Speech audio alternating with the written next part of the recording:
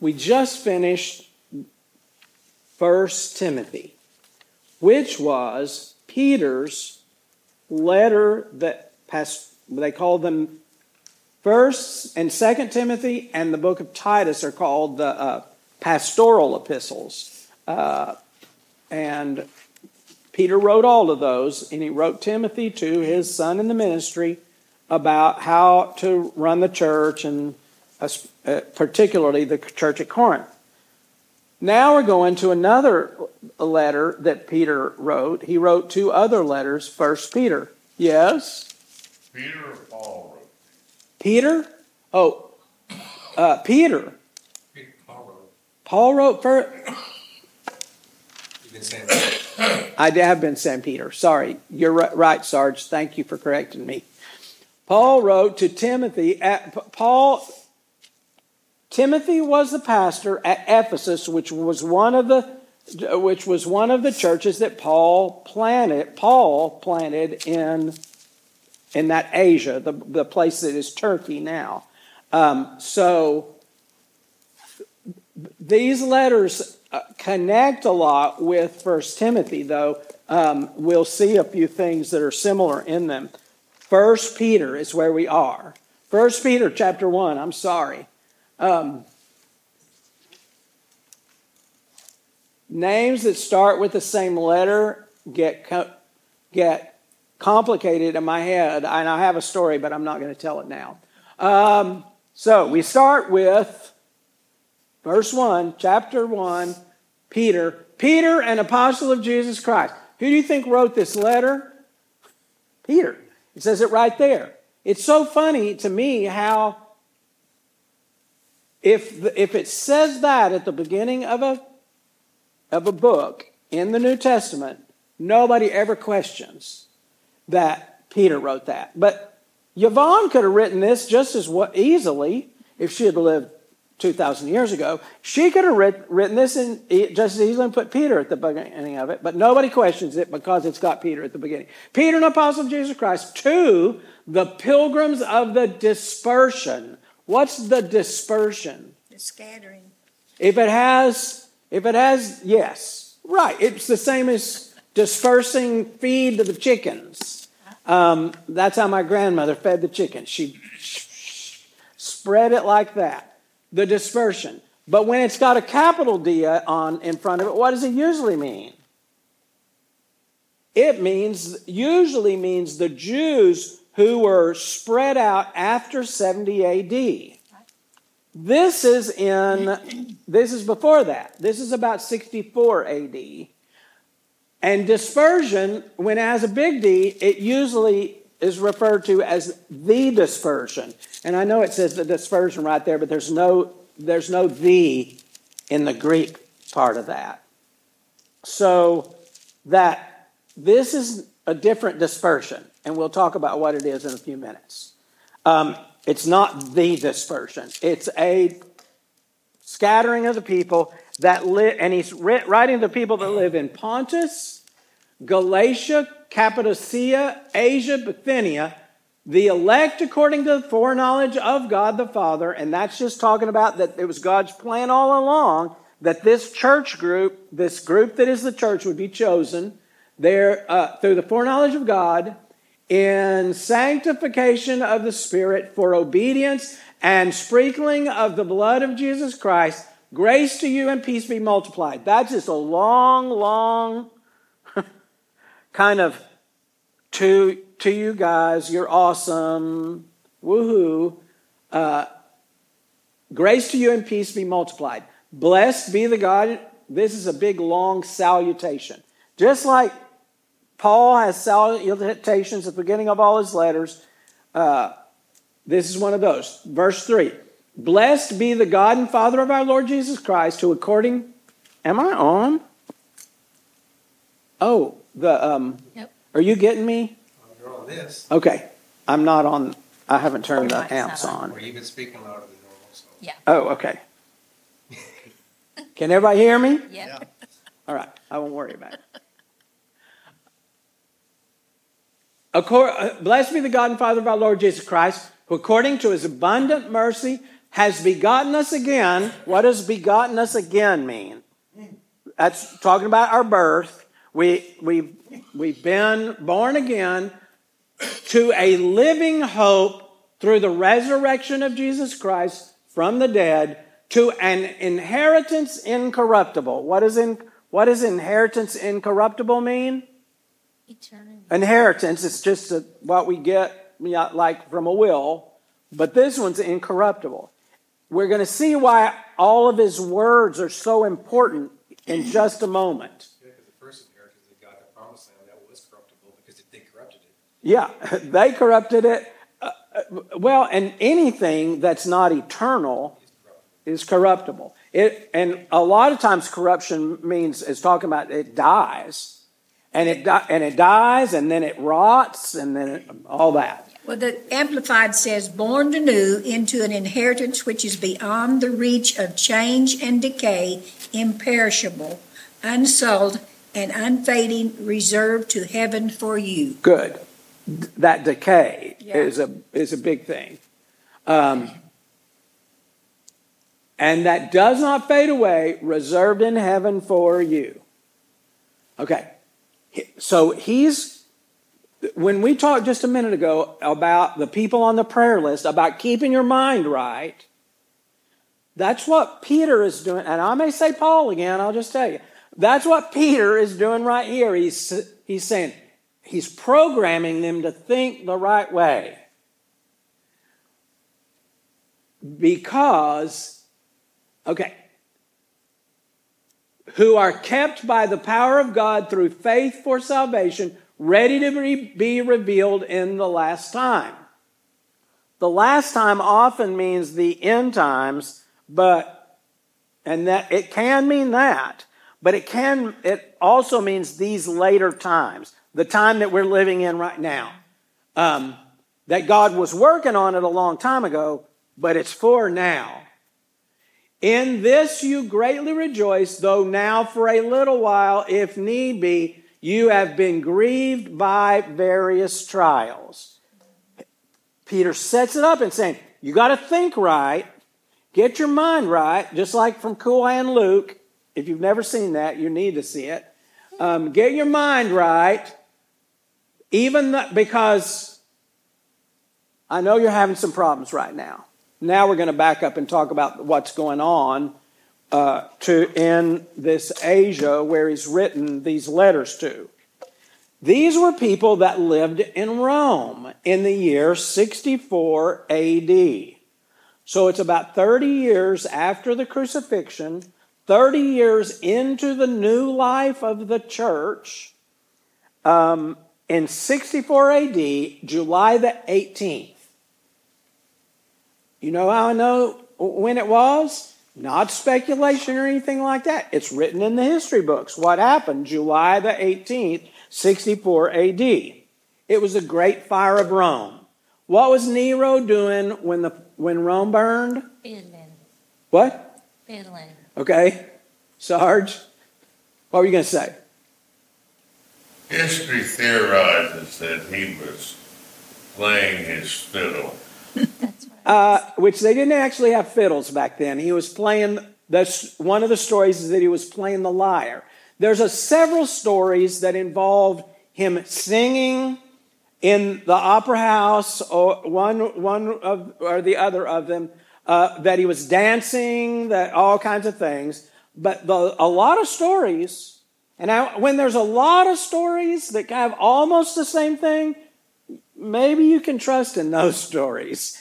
But Nero actually probably wasn't in Rome during the whole fire, because the fire lasted for 10 days. I think that he was actually in his, he had a small palace, like a summer house. He had that out about 30 miles away, and the town escapes me right now. But he was there. I think he was there because he said, it couldn't have been me because I wasn't even in Rome at the time. I think that was his alibi, but he comes back after the fire's put out and the fire starts up again. One of the stories is that he set the fires so that he could build more stuff. Because if it all burned down, well, then you go, well, sorry. Okay, I have to tell the story. When Pam and I were in college at Howard Payne in Brownwood, there was a president there. Oh, okay. There was a president I there. know what you were about to say. I'm not going to say what his name is and put it on the tape or anything, but there was a president there, and he was building things, built buildings all over the place. But then he ran out of money. And surprisingly, and I'm using air quotes, surprisingly, our Old Main building burned down. This beautiful rock building that had been there over 100 years. I had classes in there. It was on our rings, our college graduation rings. It was the picture that was on the thing. On my diploma, there is a picture of Old Main on there. I was in an art class with a famous watercolor painter, and in that class he painted a painting of Old Main that became famous. I mean, it was this beautiful, beautiful 3-story building, had circular turrets on it. It looked like a castle. It burned down. And then there was enough money from the insurance from that building to build another building he was working on. Huh? To finish the building that he'd already started and put his name on it. And most of us who were in college during that time think that he actually set the fire. That's the story that's been told about Nero, is that he sent somebody to set these. He didn't literally set them himself. He didn't ever lift a finger to do anything, probably. He was a very spoiled, rich Caesar of Rome. And so Rome burns, and he's going, whoa, this is pretty good. I think he really did sing or play his harp or whatever, or his fiddle. I think he really did do that. And then after it was over, he's going, whoa, now we've cleared out the space that those people were griping about. They didn't want to lose their homes. And I can finally build my fancy palace. What? People aren't happy about it? People aren't happy that their houses all burned down? People, I got to come up with some kind of story. Oh, I know. Those stinking Christians. They're the ones that did it. So the Christian, the church. Say that again, Jimmy. I said, that sounds like today. One of the reasons why I was led to 1 Peter is because we're going into this election season, and there's some stuff in 1 Peter about how we're supposed to behave. Yeah. So that's one of the reasons I went there, Jimmy. So thank you for that. I just got through reading it. I do think that, the church has been blamed for some things through the ages, and it certainly went on in that first 100 years through the beginning of the church up until 312, when it becomes the official religion of the Roman Empire. Up until that time, there's persecution after persecution. And this is the Nero persecution. He uses their preaching against them, because they preach that God destroyed the world one time with water. He's going to do it again with fire. Okay. And so that's why this sounds good. Just like Christians nowadays, that God is going to, drain the swamp. Mm-hmm. This is following the same line, same storyline. Well, that a storyline that's metaphorical or whatever can be, and so Nero used that against them, and so that's the trials that they're going through right now. They're going through the trial. There have been 7 fires there have been 7 huge fires that had destroyed portions of Rome in the 60 years before this fire. There have been 7 huge fires. But this fire destroyed a lot more than I think they meant to destroy. it destroyed 75% of the city. Whoa. Can you imagine New York City if something destroyed 75% of it? I mean, look at what September 11th did. Yeah. It destroyed just a few buildings down there down on that south end and of Manhattan, and look how the problems that it caused. It was huge. That's how bad this Roman fire was. So they had gone through, a lot of them losing their homes and losing their jobs, losing the land that they had lived in. And so they had, when he calls them the pilgrims of the dispersion back there in verse 1, that the word there is, a lot of places it's called the sojourner, that they're just wanderers, basically. They're just traveling. Dealing with all the bad water and the weird food and all the things that they were going through on top of everything else. They are suffering from various trials in verse 6 right there.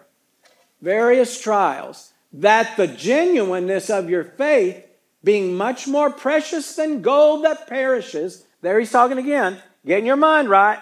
Sure, you may have lost stuff, but this is more important than that, because even gold perishes, though it is tested by fire, may be found to praise, honor, and glory at the revelation of Jesus Christ. So the revelation that you possess is more important than any other possession you could have, whom having not seen, you love. So you haven't seen Jesus, but you love him, though now you do not see him, yet believing, you rejoice with joy inexpressible and full of glory. That's all one word stuck together. Joy inexpressible and full of glory, receiving the end of your faith, the salvation of your souls. And that's the most important thing. That's the only thing that matters. The salvation of your soul, verse 9. Of this salvation, the prophets have inquired and searched carefully, who prophesied of the grace that would come to you, searching what manner of time the Spirit of Christ who was in them was indicating when he testified beforehand the sufferings of Christ and the glories that would follow. Okay, there's a lot kind of roundabout language there. But we have Jesus testified of in Isaiah and Psalms and all of the prophets, and he's mentioned them, that the prophets that they searched. He's saying, you already know what the prophets wished they had known, because they searched and searched for the what or what manner of time. So he's talking about the who and the when.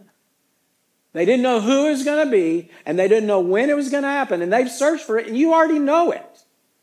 And how awesome is that? Man,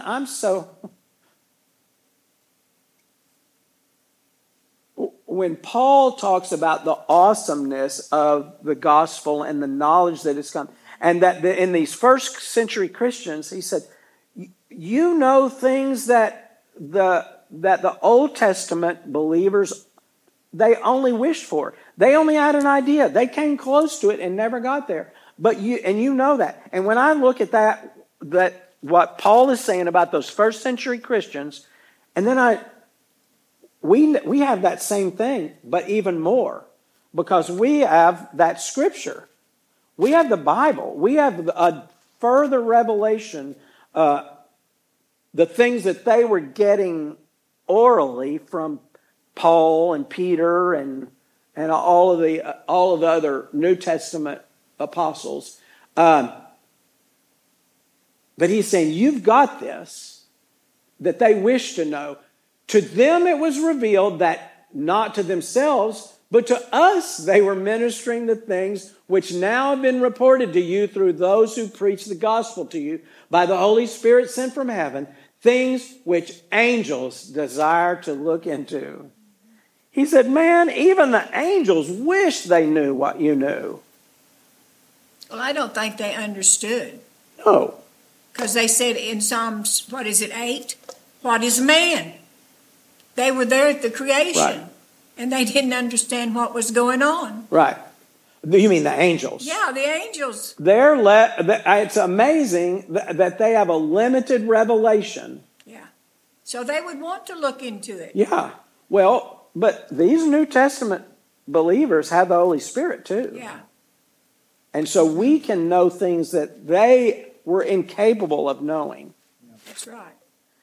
But that's what he's saying. Even the angels, they just wish that they knew what you knew. Again, he's wanting them to get your mind right. Yes, you've lost stuff. Yes, you're not in the home that you grew up in. You're vagabonds right now. You're like hobos riding the freight train from place to place. Yeah, you don't have a place, but you've got stuff that the angels wish they had. Verse 13.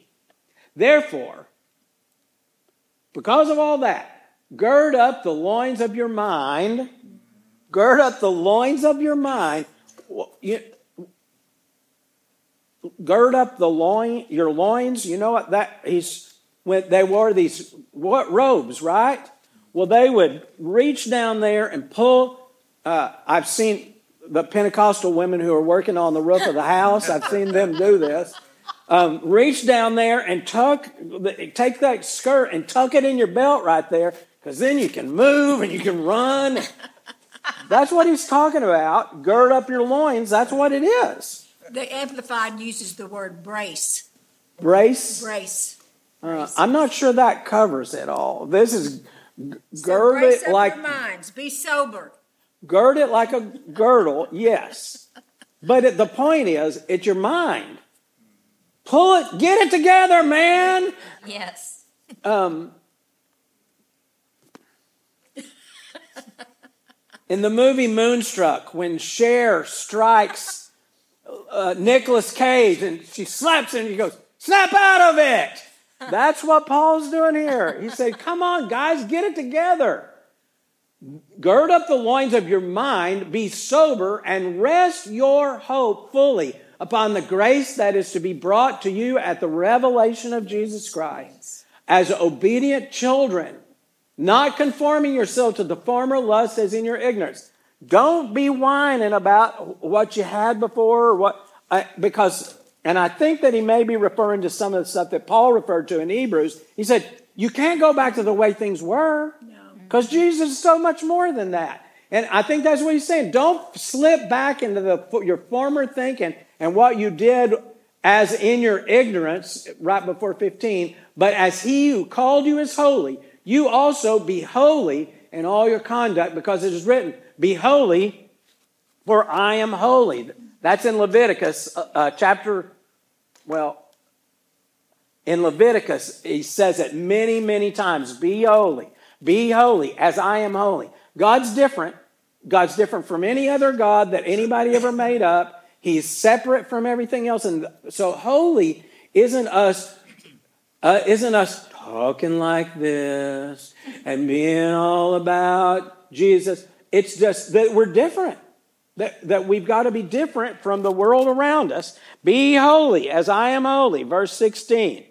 And if you call on the Father, who without partiality judges according to each one's work, conduct yourselves throughout the time of your stay there or here in fear. Not paralyzing fear, worrying about what will happen, but in reverential fear of God, knowing that on your stay here, that your stay, he's talking, that doesn't really sound, that's not a good word. It's your sojourn. On your travels, conduct yourselves in fear, knowing that you are not redeemed with corruptible things, the things that will rust and rot, like silver or gold, from your aimless conduct received by tradition from your fathers, because they'd all come at, these Romans worshipped multiple gods. They made gods out of their family, and they had little figures of grandpa and prayed to him and all that kind of stuff. receive the tradition by your fathers, but with the precious blood of Christ, as of a lamb without blemish and without spot. He indeed was foreordained before the foundation of the world, but was manifest in these last times for you, who through him believe in God, who raised him from the dead and gave him glory, so that your faith and hope are in God. So, manifested in these last times. So, Jesus was in the beginning, just like in John 1 and 1 John 1. He was in the beginning before all that, but he was manifested in the flesh in these times that these people lived in. There were tons of people alive at the writing of this letter who had been with Jesus, knew somebody who knew Jesus. The apostles, they had been ministered to, and those people had seen Jesus, had eaten with him, had walked with him.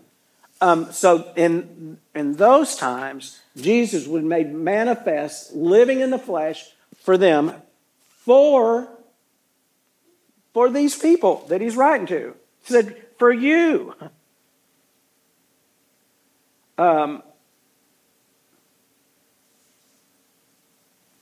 Who through him believing God, who raised him from the dead,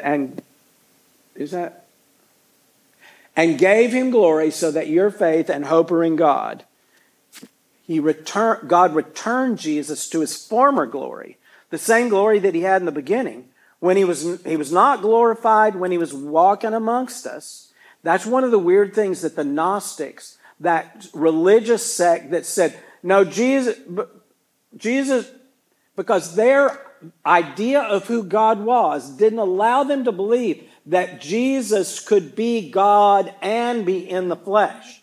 Their thinking just didn't compute with that. So John 17, that's what he prayed, that the same glory before he had with the Father. When he's praying in the garden. Yeah. That's right. That same argument's coming, but you're talking about it because I'm seeing a whole lot of Muslims now use that argument towards Christians. What? That Jesus wasn't that God? Jesus can't be man and was God. Yeah, that's right. And that's why a lot of Christians this next year or two are going to be, really, if they don't know the Word of God, They're going to be challenged. Right. That has been a mystery that's hard for anybody. It's easy for us because we've grown up with it. But when all throughout the pagan nations in Europe and in Germany and in the Vikings and all those people, when they heard the gospel, it did not make any sense to them. They didn't understand why God in the first place, why would you let him be, why would he let those guys crucify him on the cross? That just didn't make any sense at all. It didn't make any sense to these Greeks either. So they made up a story about it, that he wasn't God. But that's challenged right here. Verse 22, since you have purified your souls in obeying the truth through the Spirit, in sincere love of the brethren, love one another fervently with a pure heart. Okay. Since you've purified your soul in obeying the truth through the Spirit, so you've obeyed the truth in sincere love. That's how they were demonstrating that they were obeying the truth, was through their sincere love of the brethren. Except that word sincere is anhypokritos, which means an is not hypocrites. Not hypocritical love of the brethren, but that is a word, that's Philadelphia. Philo, which is the love word that just means friendly love. When Jesus asked Peter, do you love me? He said, agape. And Peter answers him back, yeah, I phileo you. I love you like a brother. I love you friendly. That's what he's saying right here. In sincere love of the brethren. But then he says, comma, so you've done it through sincere love of the brethren, but I'm telling you, love one another fervently with a pure heart. And that word love is agape. Yeah. It means unconditional, a love that's beyond any other love. Any other love. It's completely unconditional. So he's saying, as you're obeying the truth, demonstrate your obedience in it or live it out by loving one another fervently with a pure heart. Having been born again, not of corruptible seed, but incorruptible. Okay, the word of God which abides, period. It says forever. That word's not even there. But they said abides forever. It really abides, period, works. And he goes on to say, this quotes this poem, all flesh is as grass, and all the glory of man as the flower of the grass. The grass withers, and its flower falls away, but the word of the Lord endures forever. That word is not logos, it's rhema. And rhema is the spoken word, God. It's the spoken word of God. The word of the Lord endures forever. Now this is the word which by the gospel was preached to you. This, that rhema word. So there again, in that poem, he's saying, keep your mind right. There's stuff that doesn't last, and there's stuff that does last. And the stuff that lasts, the eternal stuff, is more important than any of the other stuff. We got just a few more minutes. Therefore, he's started several paragraphs with therefore. So he says, therefore again, keeping your mind right, therefore, laying aside all malice. And here's where it's going to speak to us going into this election year. Because you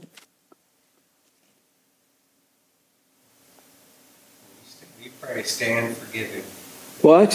It said, when you pray, stand forgiving. That's the word the Lord gave me this year. When you pray, we need to mention, God, I forgive the government. I forgive the Democrats. I forgive the Republicans. I forgive. Well, because here again, we got to keep our mind right. Because our hope isn't based on who's in charge. That's right. And we don't become hopeless if the wrong person gets in charge. God's still good. God is still God. And we still have the promise that's in us, things that last, things that are eternal. Therefore, laying aside all malice, that's the word for evil. Yeah. Laying aside all malice, all deceit, hypocrisy, envy, and all evil speaking. Doesn't matter if you do it for the right reason. If it's evil speaking, it's wrong. As newborn babes, desire the pure milk of the word, that you may grow thereby, if indeed you have tasted that the Lord is gracious.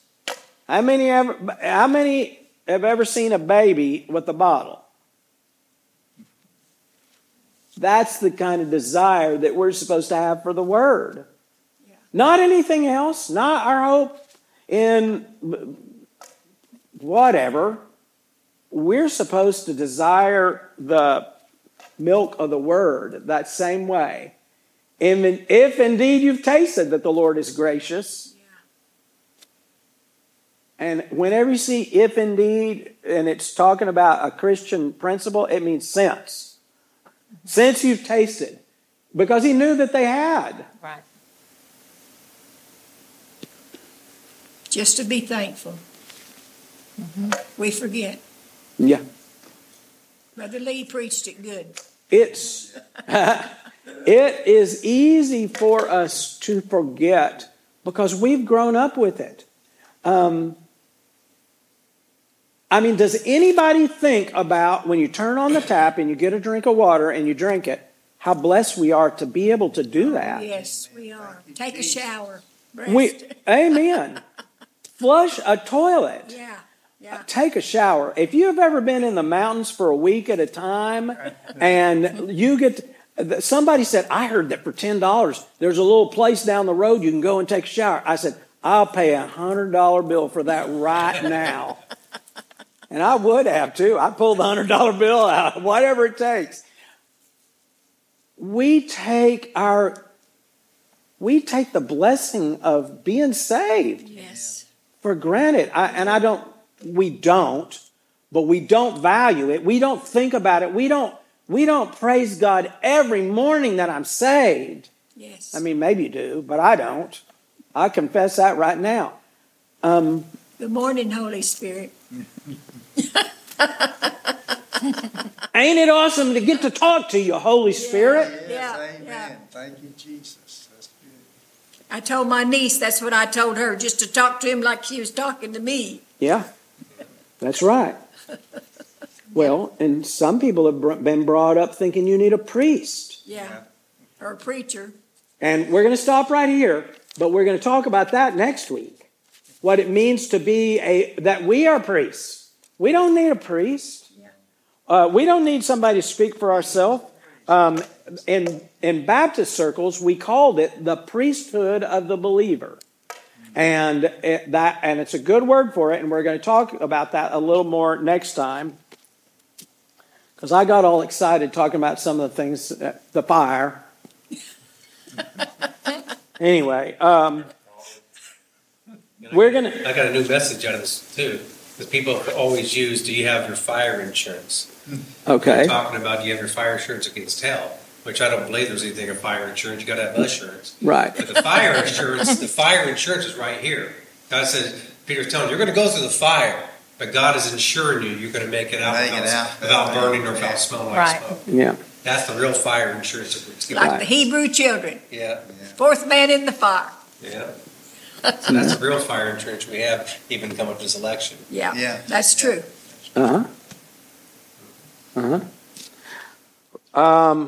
We may not like some of the things that Peter has to say, too, about submission to government, submission to masters, and submission. Nobody likes to talk about submission. But we need to say what it's not. I'll let you do that. I'll plan on you doing that, Yvonne. You can talk about what it's not. It's not being dominated. Wives, submit to your husbands. I say that in Ephesians, Paul says in Ephesians 5:22, he says, wives, submit to your husbands. In 5:21, he says, submit yourselves to one another. Yes. And then all through the rest of chapter 5 and the first half of chapter 6, he talks about different ways that our submission is a circle. Yeah. That for wife, your submission looks like this. But for husband, your submission looks like that. And for employers, your submission looks like this. Employees, your submission looks different. For children, your submission looks like this. Obey your parents. But for parents, your submission looks like, don't drive them to rebel by heavy-handed parenting. Provoke them. Yeah. We got to practice submission wherever we go. Because wherever we go, if we're not the one in charge, the only place we are in charge is our house, then we got to be submission everywhere. That's why. Am I in charge at That's our why house? when 2020 when some stores they demanded a mask. When I give you authority. They're in charge. It's their store. Yeah. So I said, Yeah, and if you want to go in that store, you can wear a mask while you're in there. So, yeah. Yeah, Right. we did do that, didn't we? Then I did find a store where I didn't have to wear the mask. That's called a loophole, I was submissive to there too. which is that thing that went over your ears. We were standing outside at Lowe's, and this guy drove by just a hollering and carrying on because we didn't have a mask on outside. Yeah. It was funny to watch a person all by themselves on a motorcycle wearing a mask. Mask, yeah. That's the funniest thing I ever saw. Let me pray for us. Thank you, Jesus. Heavenly Father, thank you for your word. Thank you for it, that it is the revelation of yourself to us. And I thank you that we have it, that we have that revelation of who you are as it were, from your own hand. Father, we're thankful for it. Thankful for the Holy Spirit that we can understand. And thankful for the power that the Holy Spirit gives us to effectively be Jesus where we go. May we not take that for granted, and may we take that job seriously as we go from this place. It's in His name we pray. Amen. Amen.